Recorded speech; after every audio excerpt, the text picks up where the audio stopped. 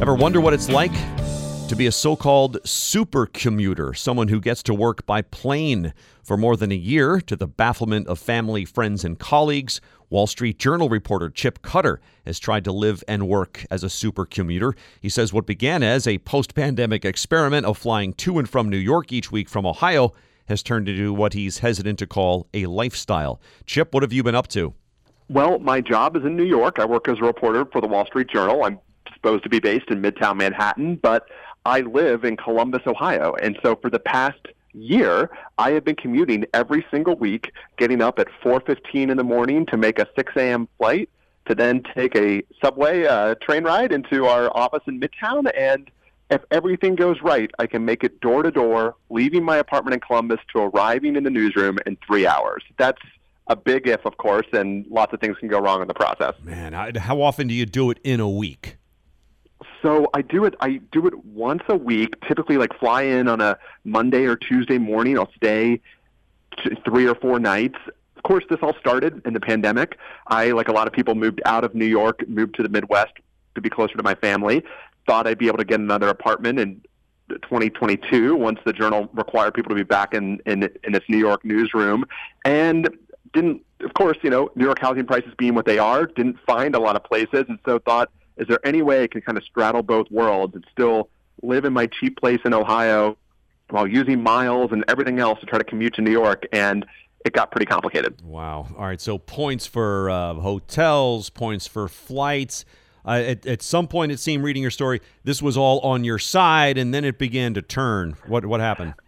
That's exactly right. Initially, it was pretty great. I'd burn Hyatt points. I'm loyal to that program. So I'd stay at the Beekman in Lower Manhattan. It's a hotel that's in this historic skyscraper, has this beautiful atrium. I'd, spend the night there, have a nice free breakfast because of the elite status, and then just take the train to the office. So initially it was great, and I'd only stay 2 nights or so, to be able to sort of then come back on points too. But of course, as you can predict, this didn't last long. Burning points on fancy hotels was just one of the problems. Yeah. But of course, life comes up. People, friends invite you to a birthday party. There's a work meeting that gets thrown onto your calendar at the last minute. All of this just requires you to stay. And so oftentimes I'd be in New York 4 or 5 days a week and then having to pay for that. Wow. We're speaking with Chip Cutter, reporter at the Wall Street Journal. His story is called I Am a Supercommuter. Here's what it's really like. He travels back and forth from Columbus, Ohio to New York City. I got a chuckle out of this question you occasionally have to answer when you meet somebody, and that is, so Chip, where do you live?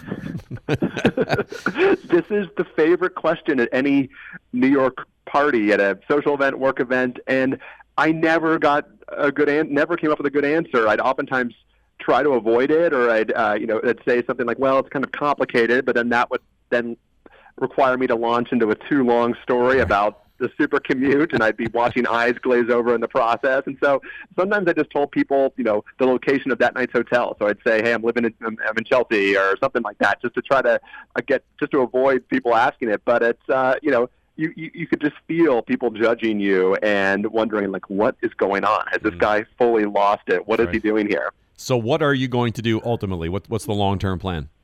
Well, that's still kind of a bit of a question. Right now, hotel rates in New York are really cheap because they've fallen after the holidays, and so they're pretty affordable in January and February. And so part of me thinks I could keep this adventure going for a little bit longer, still, be close to my family, still commute into the office. But it has taken a real physical toll, as you might expect. And so I do need to find a place, and I think it's going to probably have to happen sooner than later. So I might have to just suck it up and actually move. But you're a pro at this, though. I mean, as you said in your story, like you're very current and well-read on flights and patterns and trends with hotels, and like you read flight blogs and all that stuff. So that none of this, I would imagine, stresses you out at times.